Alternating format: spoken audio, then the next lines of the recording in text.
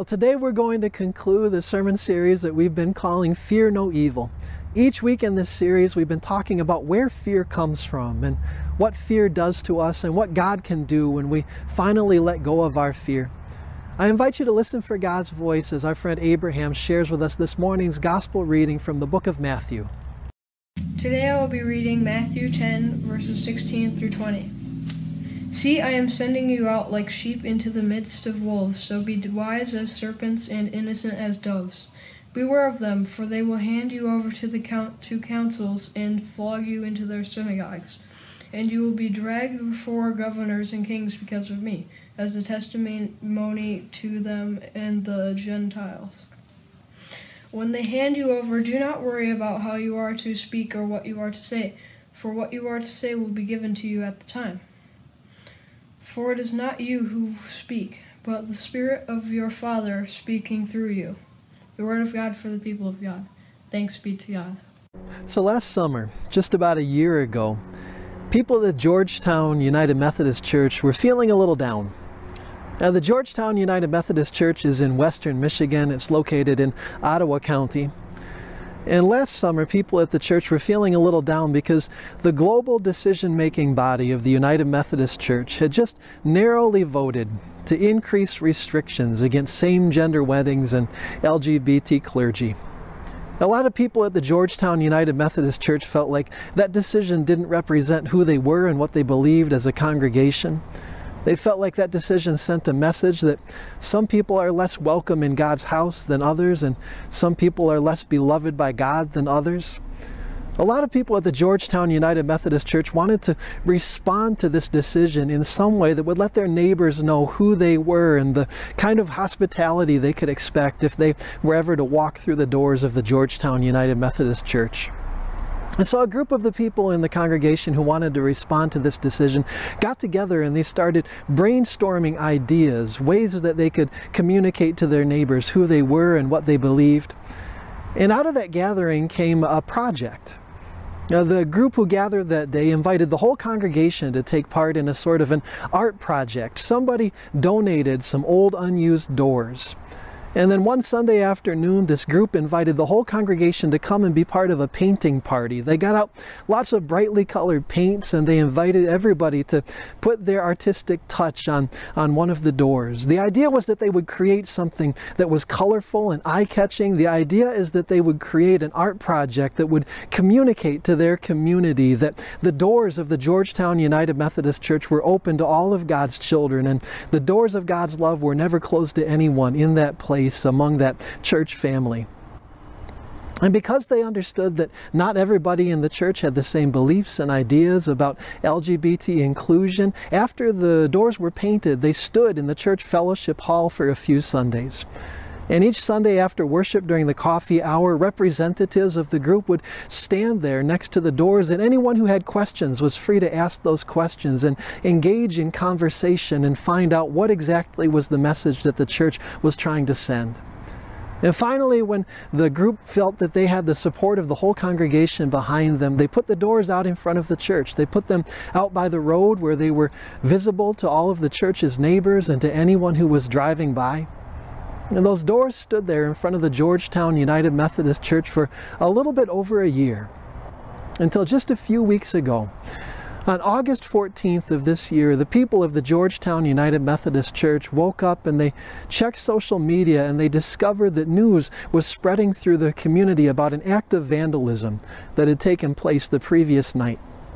Now, that night, somebody came to the Georgetown United Methodist Church and repainted those doors. Somebody covered those doors with new messages of terror and hate. It was particularly heartbreaking to see what had happened to one of the doors that had been painted by the children of the church. All of the children of the church had together painted one of the doors. They had put brightly colored handprints. Every child in the church put their handprint on the door as a way of showing that the church was a place for lots of different kinds of people. And during the night, somebody had taken the time to paint over, to erase every single one of those handprints.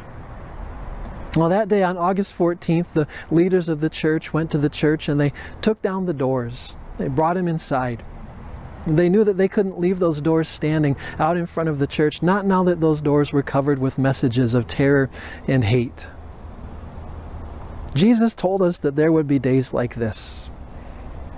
In this morning's gospel reading, we continue a story that we started last week. Last Sunday, we heard about a moment when Jesus decided that he and his disciples could cover more ground, that they could reach more people if they split up. And so Jesus sent his disciples out into the world. He sent them to do the things that he had been doing. Jesus sent the disciples out into the world to embrace the people this world has rejected.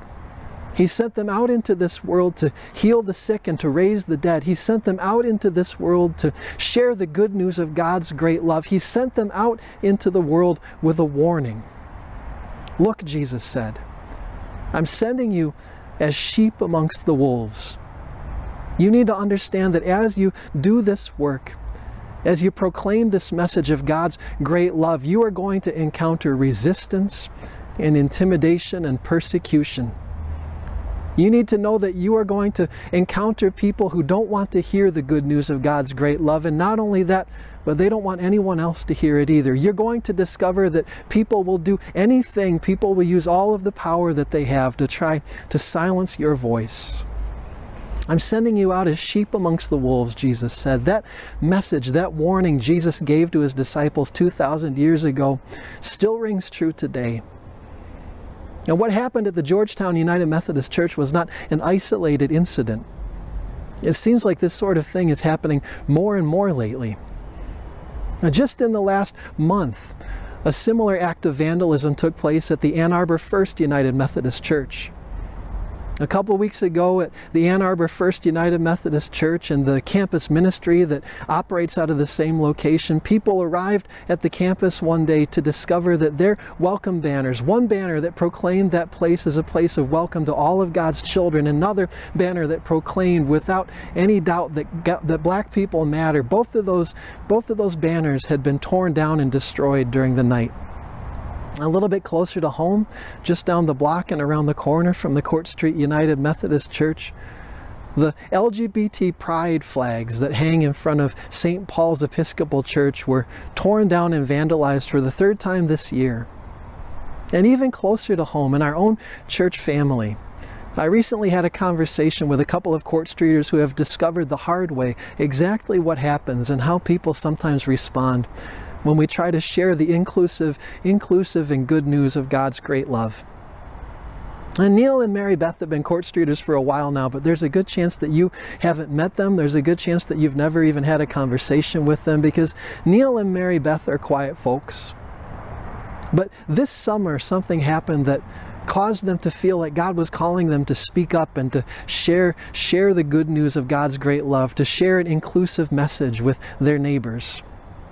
This summer, as Neil and Mary Beth were talking to one of their Court Street friends, they learned about a sign that she had placed in her yard, a sign that shared some of her beliefs and a sign that sent a message of welcome and inclusion to everyone in her neighborhood. Neil and Mary Beth were moved by this sign. They fell in love with this sign. Maybe they loved this sign so much because Neil and Mary Beth have adopted Korean daughters.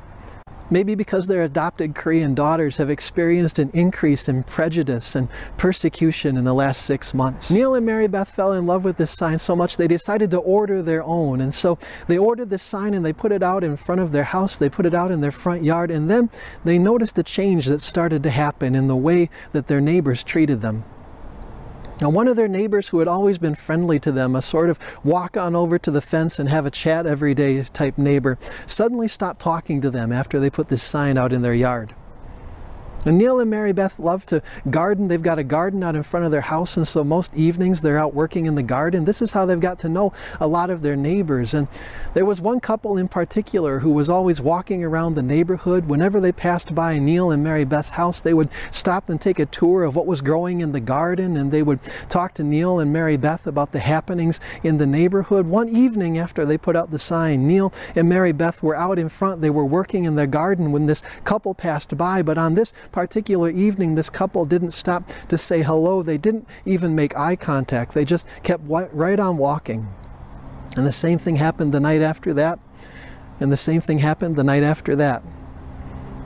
And one evening, as Mary Beth was out in the front of the house working in the garden, a young man in a big pickup truck that had a great big American flag flying from the back of the truck drove very slowly past their house over and over and over again. And every time he drove past Neil and Mary Beth's house, he revved the engine of his pickup truck loud enough to rattle the windows in the neighborhood. It was clear that he was trying to frighten and intimidate Mary Beth. This is exactly what Jesus was warning his disciples about. This kind of resistance, this kind of pushback against the good news of God's great and inclusive love. This was exactly what Jesus was warning the disciples about when he said, "See, I am sending you out as sheep amongst the wolves. You will encounter intimidation and persecution as you proclaim this great good news. You will discover people want to use every power at their disposal to try to silence your voice. People will drag you before religious tribunals. People will accuse you of crimes and take you to court. People will do everything they can to try to stop this message, this good news from God, from getting through." And when that happens, Jesus says to his disciples, when that day of persecution and pushback comes, don't worry about what you're going to say or how you're going to speak. In that moment, God will give you the words that you need to say. In that moment, it won't be you who is speaking, but it will be God's Holy Spirit speaking through you. Now, this is one of those sayings of Jesus that gets misused and misquoted a lot. Once I met a pastor who very proudly told me that he never wrote his sermon before Sunday morning. He said, "I always just step up into the pulpit and then I turn my eyes towards heaven and I trust that God's Holy Spirit will give me the words I need to say for that Sunday." That is not at all what Jesus meant when he gave us this promise. Jesus was not trying to take away from the disciples their fear of public speaking. Jesus was not encouraging preachers to be lazy and not write their sermons before Sunday morning. He wasn't saying, "Hey, all of you best men, don't worry about that toast that you've got to give at the wedding reception. When the moment comes, just stand up and God's Holy Spirit will give you the words that you need to say." This is not what Jesus is saying at all. He's not trying to take away the disciples' fear of public speaking. Jesus was trying to take away from the disciples the fear that they have of persecution and pushback and resistance and oppression. Jesus was trying to take away from the disciples the fear that keeps us from speaking up in the first place. Jesus knew that if the disciples spent too much time thinking about all of the dangers and all of the harassment that they might face as they went out about this journey, that they might never take the journey, they might never take the first step of the journey. They might never even get moving in the first place. Let go of your fear, Jesus says. Do the work that God has called us to do, and let God worry about the consequences. Well, Neil and Mary Beth decided to respond to their own neighbors in that spirit of courageous faith. When they could very easily have taken down the sign and started speaking to their neighbors again, Neil and Mary Beth decided to do exactly the opposite. They decided to put up more signs. They started ordering sign after sign. Some of these signs they even designed themselves, and then they started rotating these signs out in front of their house. And as they did, something beautiful happened. One day as Neil was sitting out on his front porch, a young Hispanic man was walking along the street and he saw a sign that Neil had put out in front of the house, a sign that said, "No matter where you're from, we're glad that you're our neighbor." And this young man saw that this sign was printed in many different languages, and he looked at the sign and then he looked at Neil sitting there on the front porch, and he broke into a great big grin and he gave Neil a wave and he shouted, "Hello, brother." On another evening, as Neil was sitting out on the front porch, a black man who lived across the street came over to have a chat with Neil. Neil and this man had been neighbors for several years, but they'd never talked about anything more than gardening and lawn care. But on this particular evening, the man came over and he thanked Neil for putting out his signs, and then they spent the whole rest of the evening having a deep conversation about social unrest and racial justice. Neil and Mary Beth discovered that even as some neighbors stopped talking to them, other neighbors started to open up, and they discovered that the relationships they gained were deeper and richer than the relationships they lost. Now, the people of Georgetown United Methodist Church decided to respond in that same spirit of courageous faith to the act of vandalism that had taken place at their church. And the Sunday after the vandalism happened, the preacher spoke to the people of the congregation. The preacher said, "You know, at first when I heard what had happened, I was upset and I was angry. But then I started thinking, you know, this means that people are listening. This means that people are paying attention. When we talk about God's great and inclusive love, people are listening to what we say. When we talk about God's love for all of God's children, people are listening to our words. And yes, maybe our message is making some people angry, but that very anger is a sign that our message is getting through and that people are listening. And as long as people are listening, we should praise God. And as long as people are listening, there is a chance that God is using our voices. There is a chance that God is using our words. And it wasn't long before the people of Georgetown United Methodist Church discovered that God, in fact, was using their voices. God was using their words. As news got out through the neighborhood about what had happened at the church, as people drove by and saw that the doors had been taken down, neighbors who lived around the church started spontaneously bringing their own homemade signs of inclusion and welcome and love and putting them out in the lawn in front of the church. Messages of support and encouragement started pouring in to the Georgetown United Methodist Church in the mail and on the church answering machine.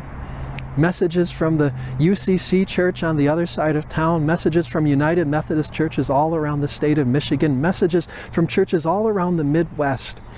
People who have never even been to Ottawa County started sending in donations to cover the cost of repainting the doors. And so it was that 2 weeks after this act of hate and vandalism, the church, Georgetown United Methodist Church, had their first in-person gathering in half a year, not in the sanctuary of the church, but in the parking lot of the church. The people gathered for a great big repainting party. And the doors were repainted, they were rededicated, and they stand now once again in front of the church as a sign of God's love in that neighborhood and in that church family. And the people of the Georgetown United Methodist Church now understand what Jesus was trying to teach the disciples 2,000 years ago. They understand that no matter where we go, in Ottawa County, in Ann Arbor, in Genesee County, right here in Flint, wherever we go, the God who brings good out of evil and life out of death is walking beside us. And as long as we are walking with the one who can bring good out of evil and life out of death, why would we ever be afraid? Let's pray. God, we pray that you would take away our fear, that you would make us faithful to Jesus, that you would make us courageous in doing his work, that you would handle the consequences of speaking about your great love for all people. God, walk beside us, that we might do this work together. In Jesus we pray. Amen.